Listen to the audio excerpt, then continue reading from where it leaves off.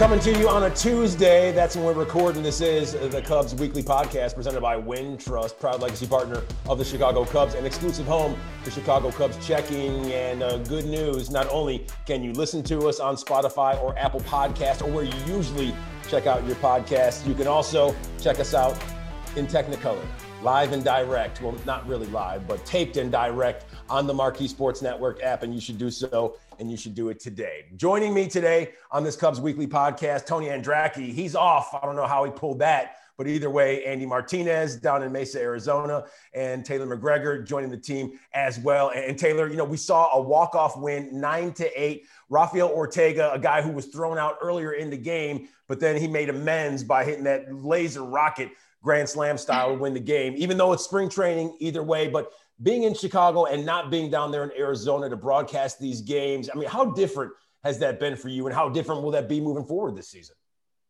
Well, I think we became a little bit accustomed to calling games remotely last year. We did it for the entire season, calling games on the road. I think the thing that I really miss not being there in Arizona is just that interaction, kind of catching up with guys. Hey, how was your off season? How's your family? What were some of the things that you worked on? And so unfortunately, I'm not there to experience that because I definitely do miss that. But as for the actual game calling, it really doesn't seem that much different other than the fact when you walk into the studio in Chicago and you're in a heavy jacket and then you look at people in the stands down in Phoenix and they're in tank tops and you're a little bit jealous. Well, the good news is that the heavy jackets, they've been shelved for at least the time being. We saw the mercury rise all the way up to 70 degrees, I believe. I'm no Tom Skilling, but either way, it was a warm one in Chicago. Andy, down there in Mesa, I wish sunburn on you and Tony Andracki a few days ago, but nevertheless, I mean, a thrilling comeback for the Cubs. And everything we've seen so far, this team, they look to be on the right track. They put the ball in play. They do all the little things. And once again, another spring training W. Yeah, and we're seeing everything that the Cubs were planning and hoping to be in 2021, right? We have, you know, those quote unquote soft tossing starting pitchers and Kyle Hendricks and Trevor Williams and Jake Arrieta now, you know, has been redefined in his career, and they're getting the job done. Trevor Williams pitched a great outing today. Jake Arrieta the other day against Arizona got into some trouble, got the first two guys on. He mentioned he was like a little amped up. Next six guys out, he got out.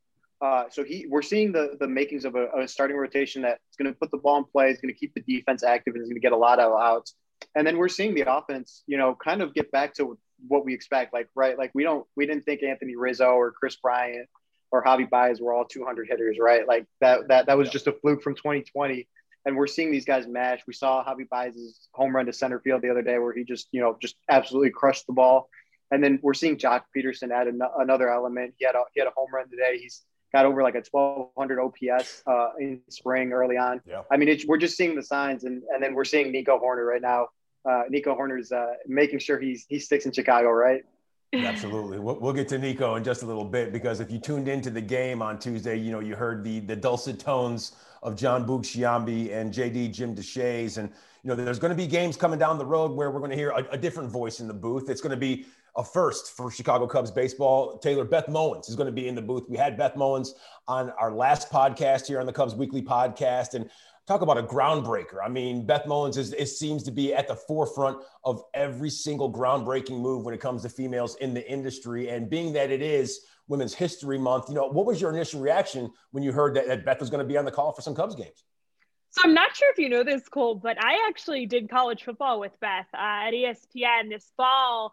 The first game I did with her was at the Rose Bowl, UCLA Stanford. So it was my first trip to the Rose Bowl. And then I was calling the game with Beth. And it was one of those career moments where you're just sitting there thinking, this is so cool. I'm so thankful to be here. But I remember it was also one of the first times all season that the play-by-play and analysts were on site, because a lot of times this season they had been remote. And so I got to spend some time with Beth. And I asked her, you know, how did you get involved in play-by-play? Because for so long, women have been sideline reporters. That's what you saw if they were calling a game. And she said, you know, I was watching TV with my dad when I was young. And I said, you know, I probably can't be the analyst, but I want to be the play-by-play.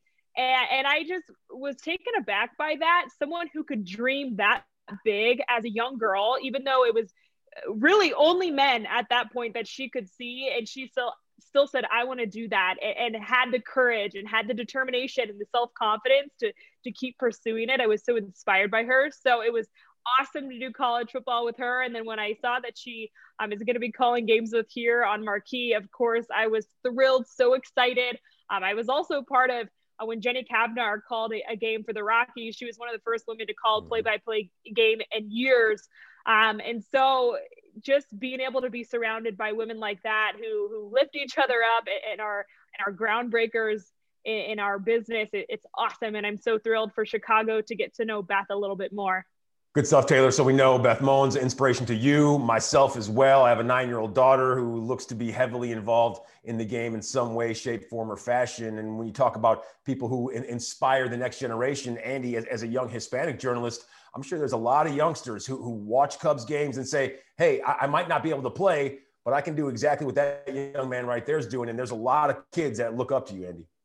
Yeah, and that's what happened to me, right? Like I would watch Around the Horn on ESPN, and I saw Izzy Gonzalez, and these guys where it was like, oh, like if they can do it, then like I can do it, right? And that's what you hope to do and pass on to that next generation of young people who not everyone's, as much as everyone wants to play in the big leagues or play wherever, you're not going to get that chance, and this is just another opportunity that allows you to do that. Absolutely. Like Taylor said, that Beth made mention of if you can see it, you can be it. And Taylor, once again, as you're inspired by Beth, you're an inspiration for a lot of young ladies out there who one day want to be play-by-play broadcasters, sideline reporters. There's so many different facets of the industry, producers, directors. You're inspiring that next generation as well. Well, that's nice, Cole. And I feel the same way about you. We talk so much about representation, and when people see other people who look like them on television or doing what they want to do, it is an inspiration, but it also, like Andy just talked about, and like I talked about with Beth, it just shows them that they can do that. And I think to me, that's the most important part, is that young girls can look at me and say, well, she did it, so I can do it as well. And I don't take that lightly. And I'm just so grateful for the opportunity to do a job that I love, and also hopefully inspire others along the way. Absolutely. And like we said, there's so many different roles in the industry. So there's different faces, and there's so many different places where people can land. So, I'm so glad to be with the Chicago Cubs organization and Marquee Sports Network as teammates with Andy and Taylor. So one thing we do know about this team we speak of, the Chicago Cubs squad, is that there's going to be fans in attendance this year at Wrigley Field. The news. Well, exactly. All you can do is let out that sweet rejoice, because to see fans and to know that the friendly confines of Wrigley Field will once again be all abuzz once it's game day. Taylor, I know you're excited as well as the players. We heard it from David Bodie a little bit earlier. It makes the biggest difference in the world. I know I keep talking about college football, but that's kind of my reference. I left doing Cubs, and the first weekend that I wasn't doing it game with Chicago, I was with ESPN, and I did a game down in Kentucky, and it was 25% capacity. And I just remember thinking it felt like a sold out crowd, because you go from silence, you can hear everything, there's not energy, and you have to make your own energy, to fans, even at 25% capacity. It was such a game changer for me. And that's something that, as a broadcaster, people kept asking me last season, well, what's that like for you? And I think we knew so much that the players were going to be impacted by it. I mean, we talk about what Bodie said. Javi Baez is notable, that he was the one who missed the fans the most. But as a broadcaster as well, I didn't understand how much the fans brought me energy. And so I am so excited to have them back, and then just excited for them as well, that people can get back to being in Wrigley Field, a place that they all feel like is home, and to get to see the team that we all love so much in the Cubs. So super excited on a multitude of fronts.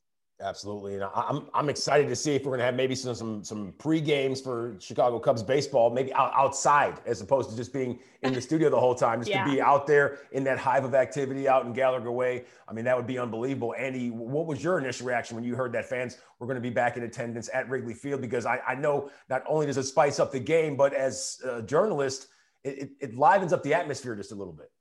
Yeah, and I take the example of Tuesday's game, right now, the walk-off grand slam by Rafael Ortega, like the place, you would have thought that this was a win to clinch a playoff spot or a win to, go to the World Series. This place Sloan Park was buzzing, and it was just so cool. Like, you forget about that. Like Taylor mentioned, that you're in the empty stadium, and it's like, yeah, the guys might be cheering themselves on after a home run or a big strikeout or something, but it's, 25 guys or 26 guys, whatever it is. It's not the same as when you have, I think the crowd was around 3,000 today in Sloan Park that were just going absolutely bonkers for a spring training walk-off grand slam. It was so cool. And it was just so awesome. I mean, you see it in the interactions. You see fans chanting Ian Happ's name, chanting, Javi Baez's name. You forget about those little things. And it's just like, you take it for granted. Taylor, you mentioned it, it brings you energy. It brought me energy. Like, it was a spring training game, and I was excited to see how that final bottom half of the seventh inning played out, because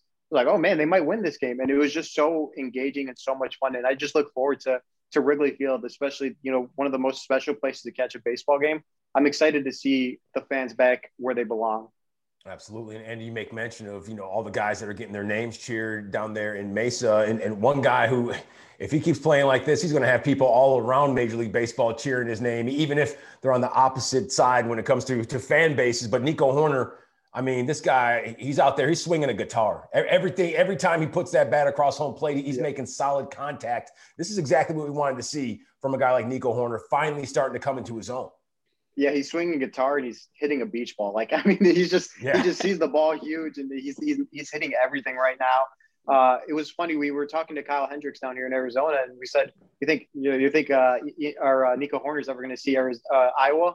Is he ever going to go to AAA? And Kyle Hendricks says, we hope not. That's not a knock to the Iowa Cubs or anything, but the rate he's playing, he might not ever see AAA. If you remember, he skipped AAA when he came up in 2019, spent all of last season with the Cubs. If he keeps playing this way, it's going to be hard to see him ever going to AAA, right? Like, he's just played at that level where he's making people think he's got to be the opening day second baseman for the Chicago Cubs, which was, really the only question mark of the position players going into the season. And Nico Hoerner's taking the job and running for it. Something that, Jed Hoyer spoke about, that he wanted to see, sort of like Ian Happ did last year with the center field job. Sure. And that 60-game season, Taylor, a season ago, could have been a blessing in disguise for a guy like Nico Hoerner, because if it would have been a regular season, chances are he would have had some minor league service time under his belt. But we saw what happened last year. He struggled just a little bit, but was able to do some solid things. And this year, this is the season where he's really going to take that next step forward. And that's what we're seeing down there in Mesa. Yeah, and it's so impressive. I mean, you heard Ian Happ talk about it. This guy is learning on the fly. I mean, Andy talked about how he skipped AAA, and I was reading about Chris Bryant on his path to the big leagues. He had nearly 800 at-bats in the minor leagues. Nico Hoerner had less than half of that, and yet he's come to the big leagues and done what he's been able to do. I mean, in the shortened season last year where everybody struggled offensively, and then coming into this year and getting off to a hot start, all the credit to him for the adjustments that he is making on the fly to big league pitching, and just being that guy that the Cubs drafted him as, the high contact, a guy who can use all the fields. And then this year you're seeing a lot of a hard contact too. So really tip of the cap to him for what he's been able to do, because it's not easy at all. Yeah, Nico Hoerner, no doubt about it, a student of the game. If he wasn't a smart guy, chances are he would have not played his collegiate ball at Stanford. They don't just let anybody into Stanford out there in Palo Alto. So we know Nico Hoerner is going to be a guy who's going to put in the time, put in the work, and he's going to put in his study as well. And it's showing off so far this year. Now, we talked about Nico being able to hit big league pitching, Taylor, and when it comes to big league pitchers, I mean, if there's one guy who has that seal of approval, it's Jake Arrieta. I mean, we know he's got 2 no-hitters. He has a Cy Young Award. Didn't really go the way things he wanted to go in Philadelphia, but we know the Philadelphia Phillies, they are what they are. He's back with Chicago. He has a new lease on life, so to speak. How have you been impressed so far by his first 2 outings? Because from everything that I've seen, I'm not necessarily saying he's going to be 2015 Jake Arrieta, but he's going to be a tough customer out there on that hill. Yeah, he's a different type of pitcher. You can see more contact. The velo is a little bit down, but I think we're not bringing him in here to be, or not me, but Jed Hoyer's not bringing him in here to be the ace of the Chicago Cubs. If he could give you a solid 150 innings, if he could be a solid 3 or 4 guy for you, I think this is going to be a huge success. But beyond that, for me, it's his relationship with the younger pitchers. You're already seeing it this spring with the way that he's mentoring and Adbert Alzolay. I think that long term is going to have such a huge impact. And so that's really impressed me. We could talk about what he's been doing on the mound. I'm still kind of a believer that you can't judge people too much, especially pitchers early on in spring training, because every time they go out there, they're working on things that we don't even know about. So yeah, he's been solid in his first 2 outings. I'm excited to see how he continually develops the things that he's been working on into the regular season. But something that you cannot take away from him, and I don't think is going to change, is the fact that he is a mentor to those young players, and that is huge for this organization. And it's crazy. Everyone always says, like, it's the old adage, don't put too much stock into things that you see in spring training. But when a guy pitches well, I like to think, okay, I maybe do want to put some stock into that, because it's not like he's going out there say, hey, I'm going to see if I can get this guy to make contact. Oh, by the way, I struck him out. Okay, don't worry about that. That's not going to happen during the regular season, because, Andy, when I look at a guy like Jake Arrieta, I think that he could potentially stumble into some number 1, number 2 type starter numbers this season. I know the velocity is down, but at the end of the day, if he's getting contact and still getting those swing and misses, I mean, Jake Arrieta, he's a tough nut to crack out there on that slab. Yeah, and he mentioned one thing that was very interesting. 2018, 2019, he played with injuries. 2018, a torn meniscus, and he pitched through the whole year. And he mentioned something that's very, very interesting, right? Like when you have an injury, and Cole, you've played baseball, like you have a slight knock and you subconsciously do something, right? Instead of like, maybe your arm turns a little bit different one way, or it just does something small that you don't even know. Overcompensation. Exactly. And it keeps going and it keeps going, and it just starts evolving into really bad habits that it's not like you meant to do that. It just kind of happened over time.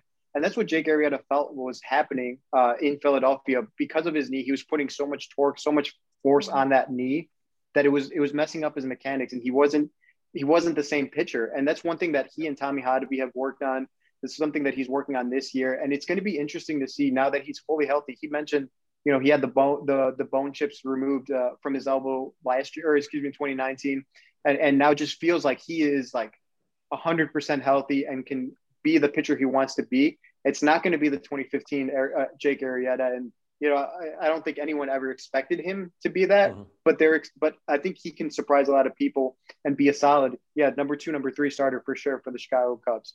Yeah, when it comes to overcompensation, it's almost like for all the old people out there who can relate with myself, it's if you're like your hip is sore one day and you're like on your golf swing, I'm going to make a little bit of an adjustment there. And the next thing you know, on the 18th hole, you're out there swinging golf club looking like Charles Barkley. That's how things can deteriorate. It can happen very quickly. And luckily, Jake Arrieta is on the mend, and he's looking to be back and not 100% of 2015, but maybe if we see Jake Arrieta check in at 80%, who knows what could happen with this starting rotation. Andy, when it comes to this rotation, how do you see things rounding out? Is Jake Arrieta, is he going to be 2? Is he going to be 3? Will David Ross and Tommy Hotovy, will they vary the looks when it comes to velocity? I think it's going to be hard to vary the looks and velocity when a lot of the guys are similar, right? Kyle Hendricks, Zach Davies, Jake Arrieta, Alec Mills, Trevor Williams, a lot of these guys, are similar type pitchers.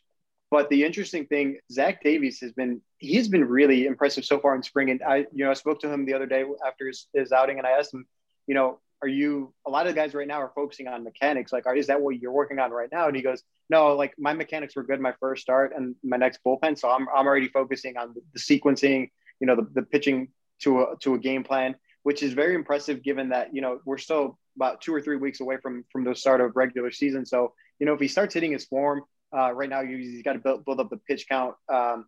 It was interesting. His second start, he only threw 25 pitches in 3 innings, which wasn't enough work. He was trying to get 40 to 45. So he had to go back to the bullpen after that start to throw some more pitches to get that pitch count up. So he's a guy that I think is going to be locked into the number two starter spot behind Kyle Hendricks, barring something, dramatic or an injury or anything like that. And then, after that, it's probably Jake Arrieta at 3. And then it's a little gray. Trevor Williams has been pretty impressive in spring training. Alec Mills threw a good start. And then Adbert Alzolay is also in that mix. And then I wouldn't count out someone like Shelby Miller, who has pitched well in spring and could continue to pitch well and can, either come out of the pen, can start, can be a spot starter. he's going to be an interesting guy to keep an eye on as the spring games keep going. Taylor, call me crazy, but if I were to make out the starting rotation, I would put Jake Arrieta in that 2 spot, and I would put Adbert Alzolay in the 4 spot, and then fill in obviously Kyle Hendricks, and whoever else you want to slot, put him there. But when it comes to Trevor Williams or Alec Mills, all those guys, Zach Davies, they all have right around the same kind of velocity. But if you vary up those looks with a Jake Arrieta and an Adbert Alzolay, it's when it comes to the slot in the rotation, it's really more of a pride thing when it comes to some of these guys. But when you talk about stacking and varying the looks and making opposing hitters uncomfortable, if you see soft toss one day and then you see gas in on the hands the next day, it's going to make it just that much more uncomfortable for those opposing hitters. Yeah, and we saw that at the beginning of last year, where you saw Hendricks 1, Lester 2, and as the season went on, there were some off days, and they would shift guys around to kind of switch up the looks a little bit. So there's certainly some realness to that. David Ross in his press conference today said, we're not going to define too much of these guys' roles just yet, because we still have a few more weeks left of spring. And he said they'll define them for us.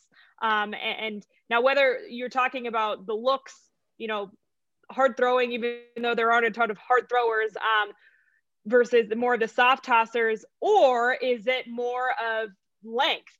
This year I think is going to be a lot different when it comes to the starting rotation. And you were so used to seeing 5 guys. Well, maybe it's more of a 6-man rotation in an interesting way, where you have to throw in that guy like a Shelby Miller or even a Trevor Williams, whoever it's going to be more of a spot start / lengthy guy out of the bullpen. So I just think defining roles too early with the starting pitching staff isn't there, because I still think there's some time to kind of see how it all plays out. And then once we get into this season too, I think there could be some change as well, simply based upon what everybody's talking about. Last season, you had the shortened season, you didn't throw as many innings, and history shows that if a guy goes from throwing lower innings to higher innings in 1 year, the chances for injuries increase. So I don't know what the answer is, but I do think something could start one way opening day, and then heading into the season, we could certainly see a lot of shifting and moving around.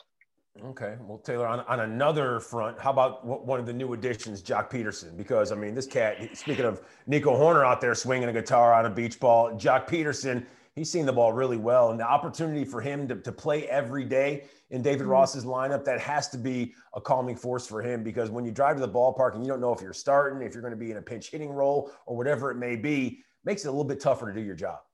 Did you coin the term Joc Pop? Because I stole it if you did. You can steal it. I did not come up with it. I think it's just a homogenous term that, just for when guys go yard, I think you can just put their name. If it flows, you can put it in there. Well, side note, I heard that the reason Joc's parents named him Joc is simply because they thought the name Joc sounded cool. So Joc Pop sounds really cool. Yeah. So we're just going to Brother roll Champ with it. too. They have cool names in the They Peterson really family. do. They sound great. So credit to the parents. Going back to Joc, I remember, and Cole, you covered the Dodgers. One of their big struggles is their depth. They had so many good players that it was hard to figure out how the lineup was going to flow each and every day. And you have a guy like a Joc Pederson, who on one team might be a starter and an everyday player, but with the Dodgers, he wasn't. Well, that is really hard on guys, like you mentioned, to come to the ballpark, not knowing if they're going to play. And I think putting a lot of pressure on yourself to really perform, because you felt like if you didn't go 3 for 5, then you weren't playing the next day. And that's just an unreal expectation for a lot of these guys that I don't think they should necessarily have to wear. So Joc is now stepping into a role where he's finally given the chance to be an everyday player. David Ross told him that, we're going to give you the chance to play every day. Now, come the All-Star break, if you're hitting $150, then we may have to switch some things up. But he's finally getting the chance to be guaranteed that spot. And what we're seeing so far this spring, granted a very small sample size, is that he's taking it and running with it. And all the credit to him. And I think professional athletes, they're competitors and they want a chance to prove themselves, and Joc's getting the chance to do that. So super excited to see what he's going to do for the Cubs this season, and really just excited to use the word #JocPop a lot on Twitter. So absolutely. I think this guy's going to be a shoo-in for at least 30 plus home runs. We saw it the last time there was a full season, went over 35. So hopefully we'll see more of that pop from Jock Peterson again. And, he's a sneaky athletic dude, Andy. I don't think a lot of people know, but he was high school teammates with quite possibly the best wide receiver in all the National Football League, and Davante Adams. And he was the number one wide receiver on his high school football squad. So when you talk about athleticism, Jock Peterson is just that kind of guy. But when you talk about this roster being filled out, there's some sneaky athletes who've been, making their presence felt down there in Mesa with authority. I mean, we saw Ortega today, and one guy that's really piqued my interest is, and correct me if I'm incorrect on this pronunciation, but Michael Hermosillo. Hermosillo, yeah. If you want to get, okay, I don't know if you can very phonetic with it. Okay, but he's from Ottawa, Illinois. I mean, as crazy as that is, small town, not too far outside of Chicago. Taylor, if you're not familiar with Illinois geography, it's I don't know, maybe it's 2 hours outside of Chicago, pretty small town. If I'm not mistaken, I don't think they've ever put any professional athletes in Major League Baseball. And for him to come from the Angels organization, Andy, for him to do what he's done so far in a small sample size, it's pretty impressive. Yeah, a couple home runs in spring, and David Ross was asked about him. He's like, yeah, I like his swing. He's got very athletic. He's got fast hands. He's impressed a lot of people in camp with his 2 home runs, and he's got some big league experience, like you mentioned, with the Angels. It's going to be interesting to see how those last few roster spots play out, because they brought in some veterans that, while maybe they won't make the camp, one thing that they talked about is having those veterans to coach some of those, quote unquote, coach some of those young guys.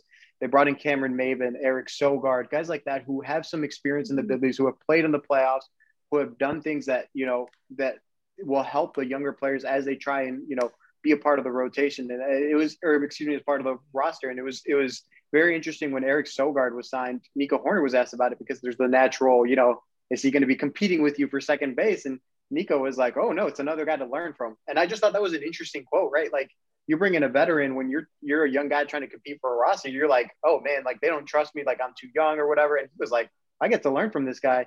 And it also showed, you mentioned Sanford, Palo Alto, Northern California.